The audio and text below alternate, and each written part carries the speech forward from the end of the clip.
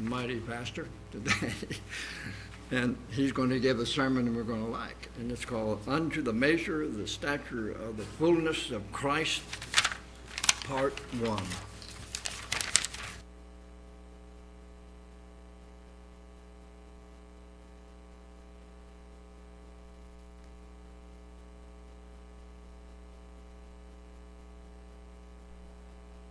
That's Rob. Well, greetings to all of you who are visiting today, and those of who have tuned in today.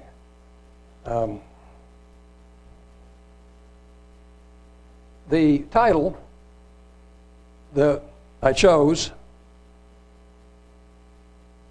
is one that kind of puts a burden on those who get up here in the front and speak. Jesus actually chose those two individuals that would come along in years to come and would preach the gospel message. And I picked in this particular subject here to be a multi-part one because it actually is an introduction to something that I've been thinking about for a very long time. Well, let's go to Ephesians, the 4th chapter, where this is talking about. And Jesus left us some instruction. He said he gave some apostles, this is verse 11, and some prophets, and some evangelists, and some pastors and teachers. Well, and there are a few I've known that probably had the ability to be good evangelists, but we're down to pastors, elders, and teachers in this, and pastors and elders would go together. And teachers, of course. We have a lot of teachers, and Matt and I are the pastors here, and we have Barnabas is one of the elders, but we also have deacons, and we also have a lot who teach here, as well as our ladies that teach the Sabbath school classes. And there's a burden that Paul lays on all of us, because he says these are given, even all the teachers, all the pastors, it's given for a purpose, for a reason. He says for the perfecting of the saints, for the work of the ministry, for the edifying of the body of Christ. And that's what we are here. We are part of the body of Christ. We don't know where all the body of Christ is all over the world, but there are others who are gathered together, who God considers the body of Christ. And that's what we're doing. We're the work of the ministry, the perfecting, the maturing, the equipping, the building up of the saints, and for the edifying of the body of Christ. He says, till we all come into the unity of the faith and the knowledge of the Son of God, to a perfect man, to the measure and stature and fullness of Christ. And I'm going to read a few more verses here that I didn't give to Brian, so I want to go down a couple more. That we hereafter be no more children tossed to and fro, carried about with every wind of doctrine, by the sleight of men and cunning craftiness, whereby they lay wait to deceive. But speaking the truth in love, may grow up into him in all things, which is the head, even Christ. And that's what we consider here. The head of this church is Jesus Christ. And we want to amplify Christ. We want to amplify the Father. We want to bring these things out and help each and every one of us to grow in understanding our Savior, Jesus Christ. I wanted to point out a few of the words here, because I was thinking about this as I was putting this message together, how important it is for the measure of the stature of the fullness of Christ. So let me just take a minute here to go down here to my trusty e-sword and do a couple of those things. So the word measure is an instrument of measuring. So We're looking at how high, tall, something that we measure, a vessel for receiving and determining the quantity of things, a graduated staff for measuring and a measuring rod, proverbially the rule of standard of judgment. Now, so there is a measure that we're talking about, something that we're measuring, that we're looking at. So then the measure then is the stature. So let's go back to verse 13 here again, and let's look at the next word. The measure of the stature. So that word, oops, I went to the wrong thing. I used to do that once in a while. The stat. How come that's not doing that? There we go. Age, time of life. Age, term or length of life. Adult age, maturity.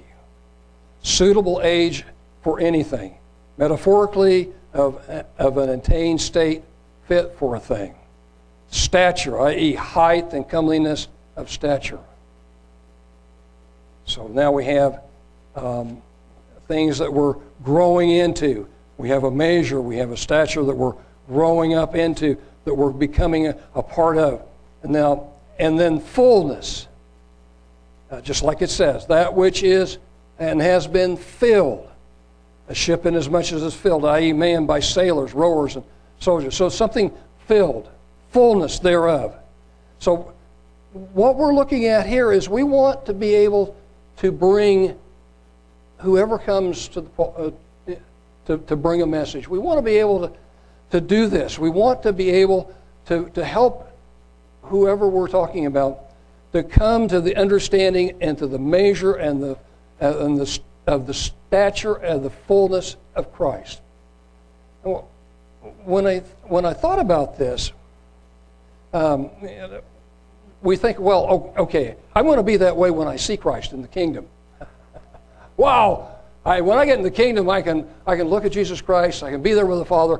I'm going to have this glorious thing. Well, what we're talking about is building up now, living in this life, coming to the same stature and fullness that Jesus had when he walked on this earth. When he was alive. And to be more like him. Because we have a life to live before we die. And we have a life that needs to be filled. And we need a life that has Christ in us. And so we need to learn more about Jesus Christ, don't we? There's an interesting scripture in here that always kind of bothered me a little bit. And I don't know whether that has bothered you or not. But it's in 1 John, the 4th chapter. And it has to do with the life of Christ. Beloved, believe not every spirit, but try the spirits whether they are of God, because many false prophets are gone out into the world. He says, hereby know you the Spirit of God. Every spirit that confesses that Jesus Christ is come in the flesh is of God. And every spirit that confesses not that Jesus Christ is come in the flesh is not of God. And this is that spirit of Antichrist, whereof you have heard that it should come, and even now already is in the world. For all my time that I've been in this way, I've always thought of Jesus as a man walking on the earth. But in this modern society that we're getting into, look at what's going on. Look at what's happening. There are so many false things being said. Jesus is gay. Didn't exist. God doesn't exist. There's no gender. There's no male, no female. We're just all whatever we want to be. There's so much that is being promulgated now out in the society, out in the news. And so consequently, this becomes more and more important for all of us to understand that Jesus walked on this earth as a physical human being. And it's important to understand that the prophecies in Isaiah had to be fulfilled. A son had to be born. Isaiah, the 9th chapter, verse 6. A son is given to us. Isaiah 11, understanding that he had to come down through that lineage, that royal lineage, because that's where Jesus came. He is of the royal lineage. In Isaiah 53, he had to be that sacrifice. That we, every year, we come together and we keep the Passover service. And we read that and we understand Jesus Christ was the perfect Lamb of God that was sacrificed. And so when we begin to see things that are happening in the society today that are beginning to turn people's minds away, even to the point of giving up the truth, giving up everything to go into this world and to live in this world. And some that have understood this truth and have gone back into the world.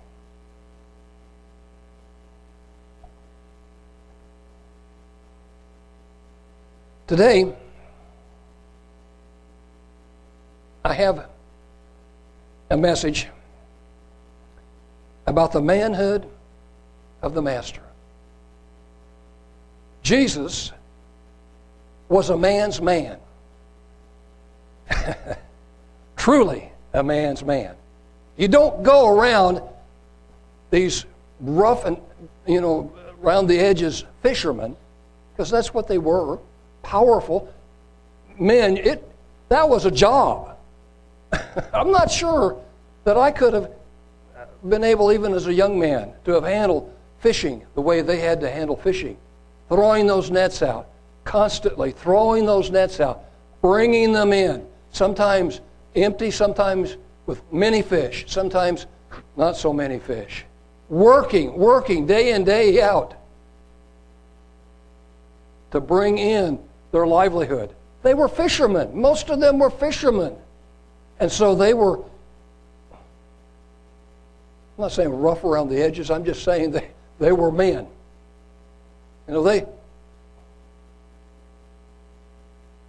It would have been very obvious very quickly, and he probably would not have survived if he had been gay in that particular timeline.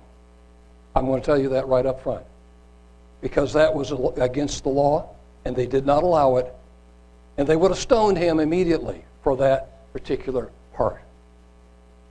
And you can understand that, can't you? It's an important thing to understand. He was a man's man. And he was able to relate to men who worked, who got their hands dirty. And he was able to relate to them. He was also a woman's man. And I want to say this. I think he was able to touch women's lives. And you can see how many began to follow him and help. Mary is actually Miriam, and it actually means bitter. They had lots of Marys that followed him, that served and helped. Mary and Martha and Lazarus were friends. Jesus loved them. And so you see all of these different things in Jesus' life. And you've got to understand that he was able now to begin to bring his message, and what he was saying would begin to grow and strengthen these disciples, the ones that he began to call. The sons of Zebedee. They just dropped they were working out there, and he says, "Follow me." They dropped their nets and walked off the boat, left their dad to they wanted to follow Christ.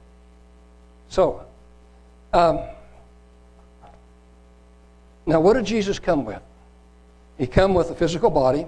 And we don't, yes, we just went through the Christmas and all the things that about Jesus and all of that. And, and we understand that he wasn't born on December the 25th. It was probably more around the Feast of Trumpets, but a lot of people observe it. And in a sense, they miss something, because those early things were for a purpose and a reason, because a son was born.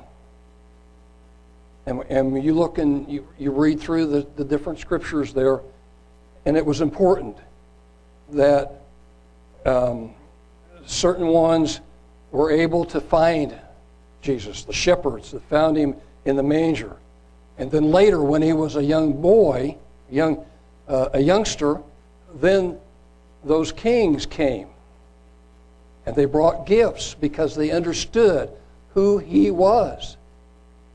He was a king of the kingly line, of the one of the sons of David, down through that line. And then the next thing that we see, which is a very small part of his life, he's in. He's sitting and talking to these elders, and they're amazed at how much he understands at 12 years old, as a young boy. And then that's it. The next thing we see is Jesus coming as a man to do the work that needs to be done. And that work is the work of God to preach the kingdom of God. And we see that. And so we have a man in the word of Jesus. And of course, we understand that he had the Spirit. We turn to John, the 3rd chapter. Just a little bit of understanding of how powerful he was, and yet the restraint. And there's actually 12 lessons in this. And part of that is that the restraint. But I'm going to bring that here in just a minute. But I'm getting ahead of myself.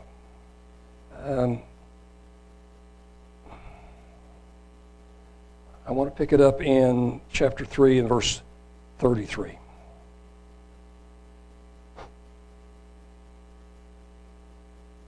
He said, "He that has received his testimony has set to his seal that God is true. For whom God has sent speaks the words of God. For God gives not the Spirit by measure to him. The Father loves the Son and has given all things into his hand. He that believes on the Son has everlasting life, and that he believes not on the Son shall not see life, but the wrath of God abides on him." So how important was Jesus' life as he walked this earth? The Father loved the Son, and he had the Spirit without measure. Remember, the Scripture says we have an earnest, a small part, an earnest of the Spirit. Jesus had the Spirit without measure. Imagine the power that he had. He could walk on water. Literally, walk on water. The boat, one time, was just bouncing all around because of the storm going. He wakes up, calms the wind. Powerful. He was walking along, and all these people were around him, and he was just walking along. All of a sudden, he says, virtue has left me. This lady touched him. Touched the hem of his garment and was healed. So many lepers being healed. All these wonderful miracles. And yet, he restrained himself from using that power. Remember, he said he could call, if it was not for the work that he was commissioned to do, and which we're going to talk about that here, the Master's loyalty to the cause, because he was loyal to what God had sent him to do. He said that he could very easily have called 7 legions of angels down to rescue him, but he did not.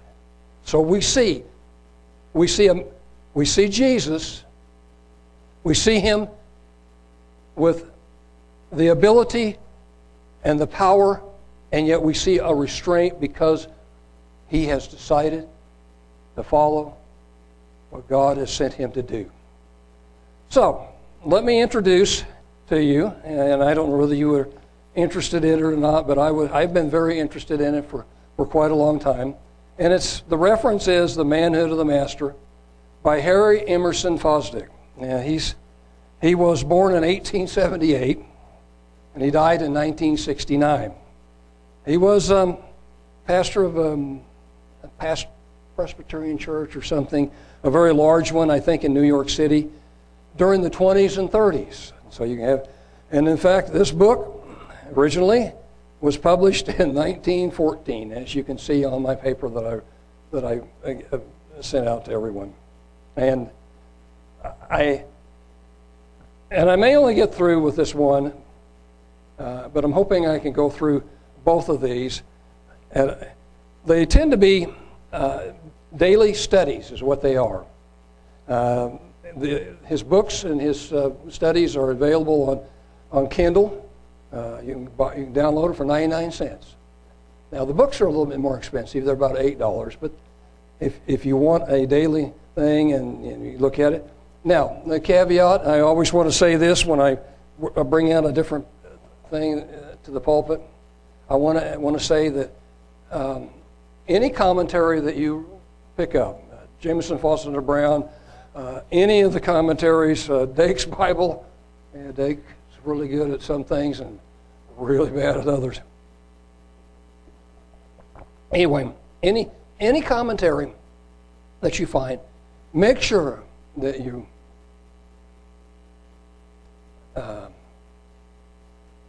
hold it in the light of Scripture.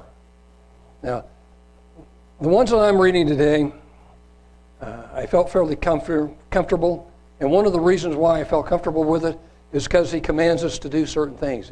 He puts a little burden on us, and I like that. I like the idea that he puts a burden on us, and the master's loyalty to his cause. The first scripture there is Matthew 7, 21 through 25.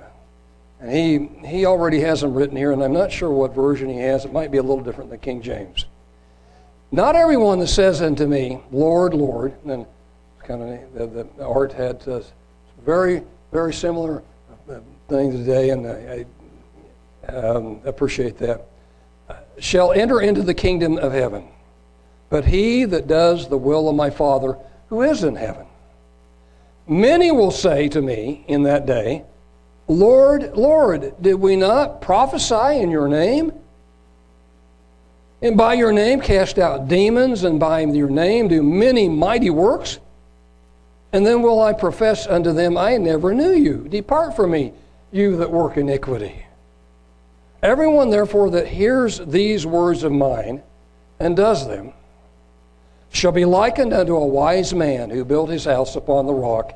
The rain descended, and the floods came, and the winds blew and beat upon the house, and it fell not, for it was founded upon a rock. So, very powerful words. And it's interesting that he actually is looking into the future, because somebody's going to come into the kingdom and they're going to say, Lord, well, I preached, you. And he's going to say, I didn't really know you. He said, Fosdick says here, have you ever thought of the master as being subtly pleased and flattered by all the people who call him Lord? Think how unworthy this would be of anyone, how impossible it is in him. Would any university professor be worthy of the name if he accepted personal compliments in the place of hard work on his courses? Consider our own Christian life in the light of today's searching passage. Someone has said that to call Jesus Lord is orthodoxy. To call him Lord, Lord is piety.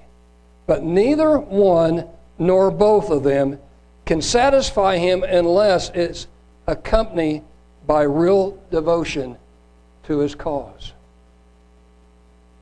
That's true, isn't it? I mean, we have started a journey.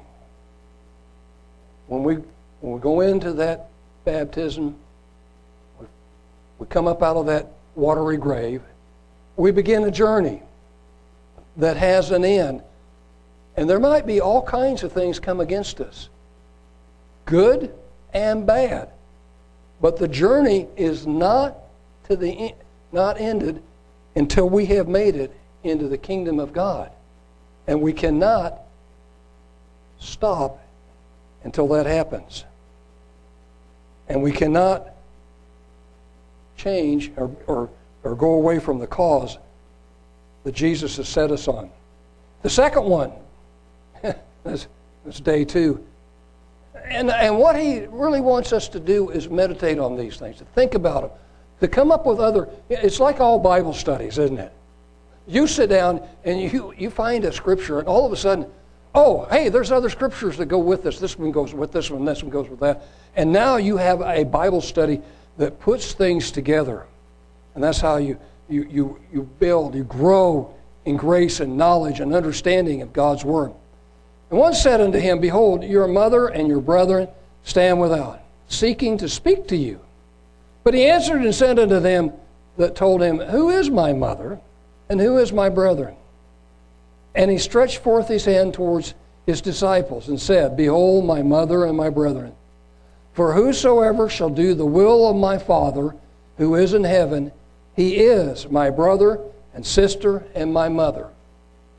It's interesting, isn't it? So we become his children.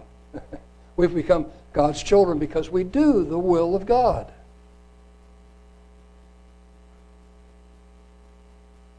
Jesus says here that only those who do God's will for them can belong to his family.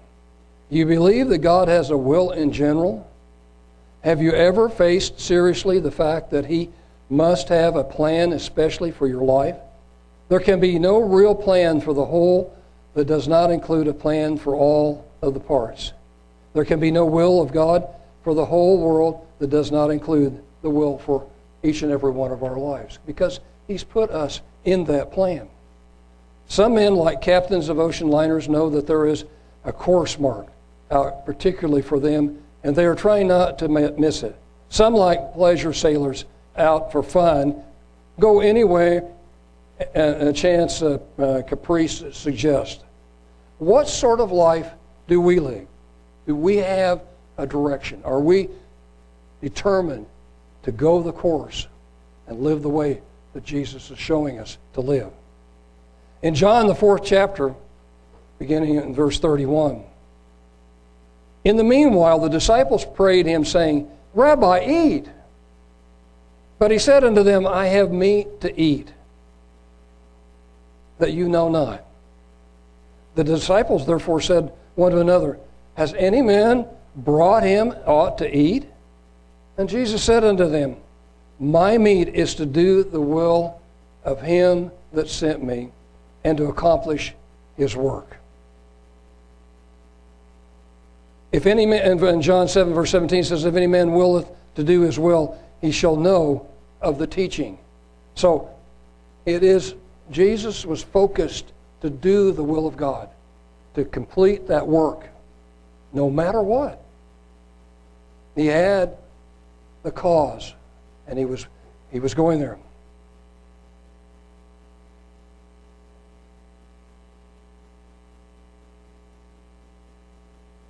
Have you entered at all into the Spirit of Jesus as he seeks continually to know and to do what God wills for him? Consider how a man may discover just what God wants with his life.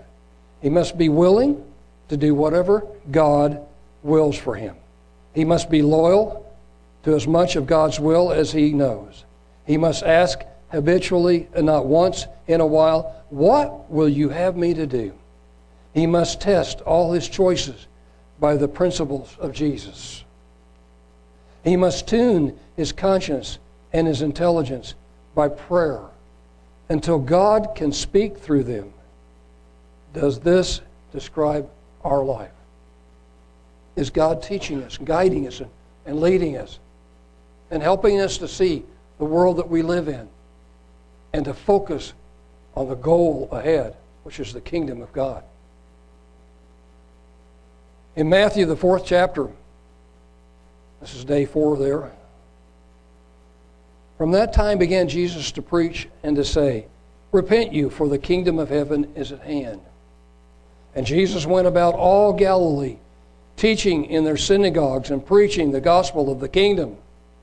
And then again in Matthew, the 6th chapter, 9 through 10. "In this manner therefore pray you, Our Father, which art in heaven, hallowed be your name. Thy kingdom come, thy will be done in heaven as so on earth. As in heaven, so on earth." Bostic says, consider the master as a patriot for a great cause. Is not this the sort of loyalty an element of all noble characters? Think of Livingston, Luther, Florence, Nightingale, Lincoln. No character was ever counted great without loyalty to a cause, without standing for something more than himself. The kingdom of God on earth, the rule of righteousness in the personal life and social relationships of all mankind was Jesus' cause. And of course, bringing the kingdom. And so you can understand the difference there, that he is thinking there's the kingdom on earth, but we understand that the kingdom will come. Consider how he lived for it, prayed for it, suffered for it, died for it. Are you really a patriot? Are we really patriots for the cause of the Master? Can he rely on us at all costs to be loyal? You know, some get into situations in their life, and they think God is against them, and they blame God for their situations and their troubles and their trials in their life. And they reject God, and they go back into the world. Understand, on an individual basis, brethren, we are responsible to see our own sins and to ask for repentance. To see our own weaknesses and to be strengthened from them and to grow from them. And to put those things away that are not good in our life. And be overcomers, as the Bible says. There are many things that we can think about in these particular areas. Let's go to the next day, Matthew 5 and 13 through 16. He says, "You are the salt of the earth. Whether the salt have lost its savor, wherewith shall it be salted? It is therefore good for nothing, but to be cast out and trodden under foot of men. You are the light of the world. A city set on the hill cannot be hid. Neither do men light a lamp and put it under a bushel, but on the stand, and it shines unto all that are in the house. Even so, let your light shine before men, that they may see your good works and glorify your Father who is in heaven." And that's the way we approach people. We let them see that we are good people, that we are believers, that we live the way that God has showed us. Jesus says here that his disciples are more than mere individuals. They represent his cause. I don't know if you've thought about that or not, that we represent the kingdom of God. We are those who are pursuing our life, and the end goal is the kingdom. But we continually believe in what Jesus teaches us so that we can grow in that and we can become more like Christ. A city set on a hill cannot be hid. Neither do men light a lamp and put it under a bushel, but on a stand, and it shines unto all that are in the house. Even so, let your light shine before men, that they may see your good works and glorify your Father who is in heaven. Jesus says here that his disciples are more than mere individuals. They represent his cause. They stand for him in the world. His honor, his reputation, success are in their hands. Consider how true it is that every man has a power to represent something more than himself, and that he always comes to stand for a type of character or a special human interest in the minds of his acquaintances. Can you think of Beethoven without thinking of music? Can you think of William Lord Garrison without thinking of the abolition of slavery? Can you think of Jesus without thinking of the cause of God and righteousness in the world? What do our fellows think of when we come to their minds? What is the reference in our life? For what do you stand for in your university or community? What do we stand for? We stand for this way. We broadcast. We go out. We try to bring the truth, the good news to as many people as will hear. This is the 6th day. No man can serve two masters. Either he will hate the one and love the other, or else he will hold to the one and despise the other. You cannot serve God and mammon.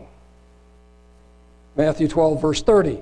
He that is not with me is against me. He that gathers not with me scatters. Matthew 6:33. But seek you first his kingdom and his righteousness, and all these things shall be added unto you. Bostic says, face in your own life today the serious fact that you always stand for God's cause or the opposite, and that in the long run, no one ever succeeds in standing for both. When a man sins, he becomes a representative, an ambassador of an ally of the forces of destruction in human life. Consider the terrible effects of sensual vice on the race. Then think what it means that anyone who indulges in the vice is a representative of that cause. That's pretty plain, isn't it? When we participate in the sins of the world, we become a part of what the world is doing. And especially if we promote it, and we get out and promote it, we become a part of that cause that the world is promoting, which is a sinful thing. Is it not the same true of gambling and dishonesty, of lying? Sin is treachery to the cause of human welfare. It is going over the race's enemies in the spirit of Benedict Arnold. Righteousness is loyalty to the cause of the world's salvation. In the long run, you cannot be both on both sides. And he asks, which side are we standing on? I mean, the Bible asks that. even in the book of Revelation. Don't be lukewarm. You're either going to be cold or you're going to be hot. I'd rather be hot. Sometimes I get kind of weak, but I'd rather be hot. I'd rather be hot for God's word, for God's truth, and do what we can do. The last day here, and we've got just one more verse here on this one. And I think and then I've got a little bit of commentary that he wrote that I thought was very, very apropos for this. This one, then comes Jesus with him into the place called Gethsemane, and said unto his disciples, sit you here while I go yonder and pray. And he took with him Peter and the 2 sons of Zebedee, and began to be sorrowful and sore troubled, and said unto them, my soul is exceedingly sorrowful, even unto death. Abide you here and watch with me. And he went forward a little and fell on his face and prayed, saying, my Father, if it be possible, let this cup pass away from me. Nevertheless, not as I will, but as you will. And he comes into the disciples and finds them sleeping. And he says unto them, Peter, what? Could you not watch with me 1 hour? Watch and pray that you enter not into temptation. The spirit indeed is willing, but the flesh is weak.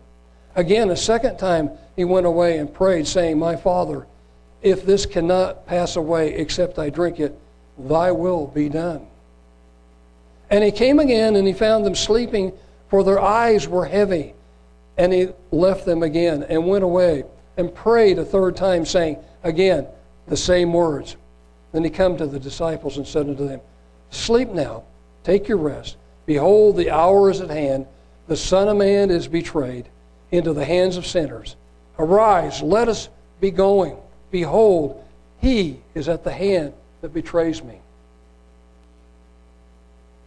Loyalty always costs, brethren. And you may have to face that someday. I don't know what the world and where it's going, but I do know that it's becoming more and more, it will become more and more difficult to preach and teach the truth out of the Word of God, especially when we step on the feet of those who don't believe what the Bible teaches about male and female, about marriage, and about the various different things that the Bible teaches, because God created us male and female. And so consequently, we will have to stand for the truth. He says loyalty always costs. It costs far more in the end to be loyal to a cause of evil, but sometimes costs heavily to be loyal to the will of God. In your life, are you willing to pay the price to be of loyalty to God? In the light of today's passage, is the real meaning in the calling Jesus Master and Lord?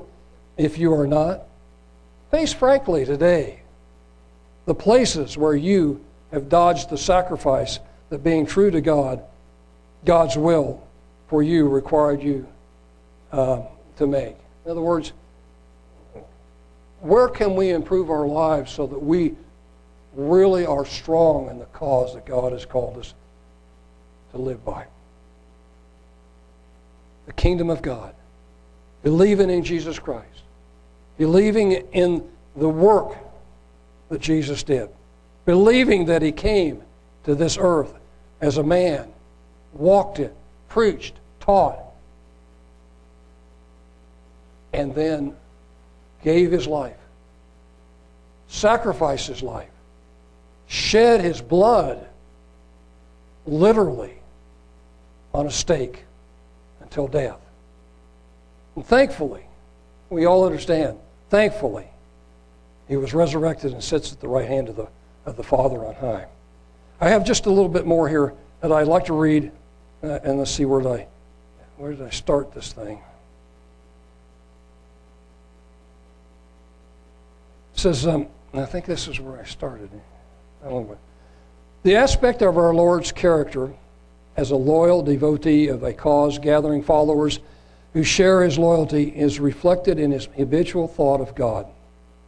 We continually emphasize the all-embracing knowledge and the boundless friendliness of God. God is wisdom, God is love. But when we turn to Jesus, we find another aspect of divine nature made central, the will of God. He speaks of God continually as one who has a purpose, a plan, a will for the whole world and for every life in it. Whosoever shall do the will of God, the same is my brother and sister and mother. Mark 3:35.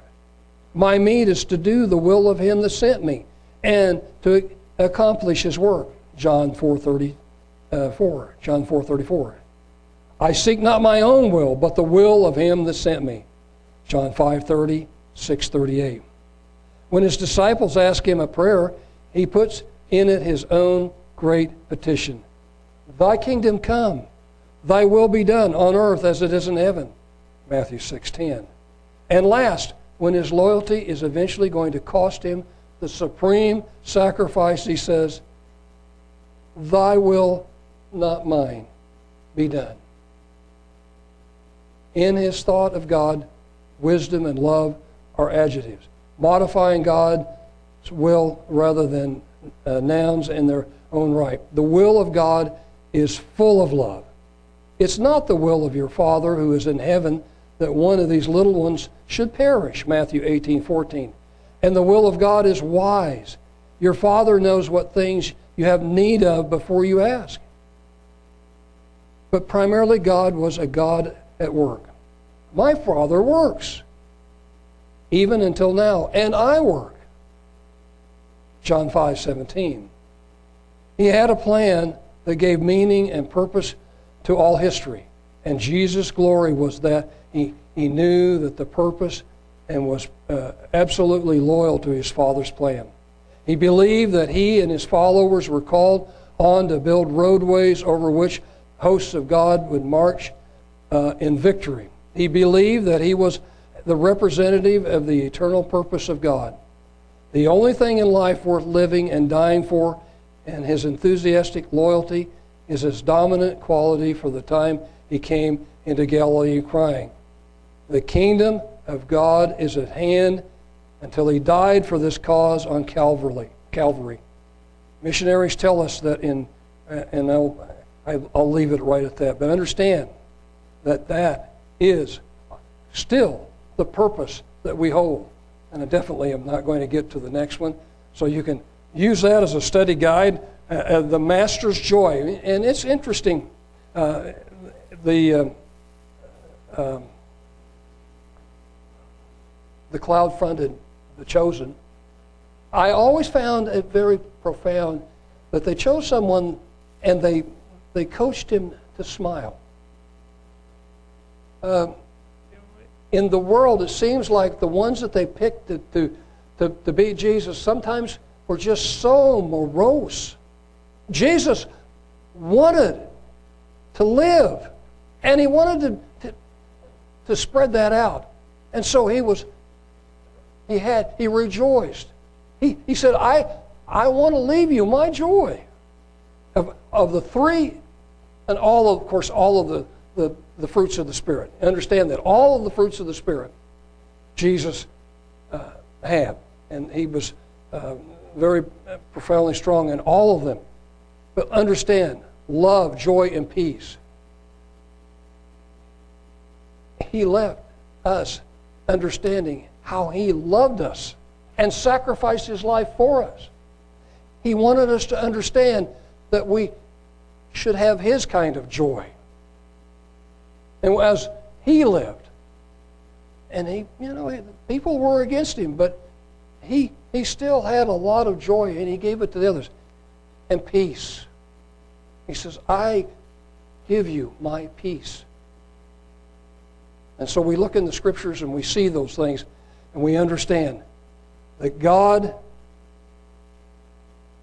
the Father, wanted Jesus to be a man who would be a tremendous example for us in every way. A man's man and a woman's man. And as you study this and look at Jesus in a little different light, maybe you'll see that.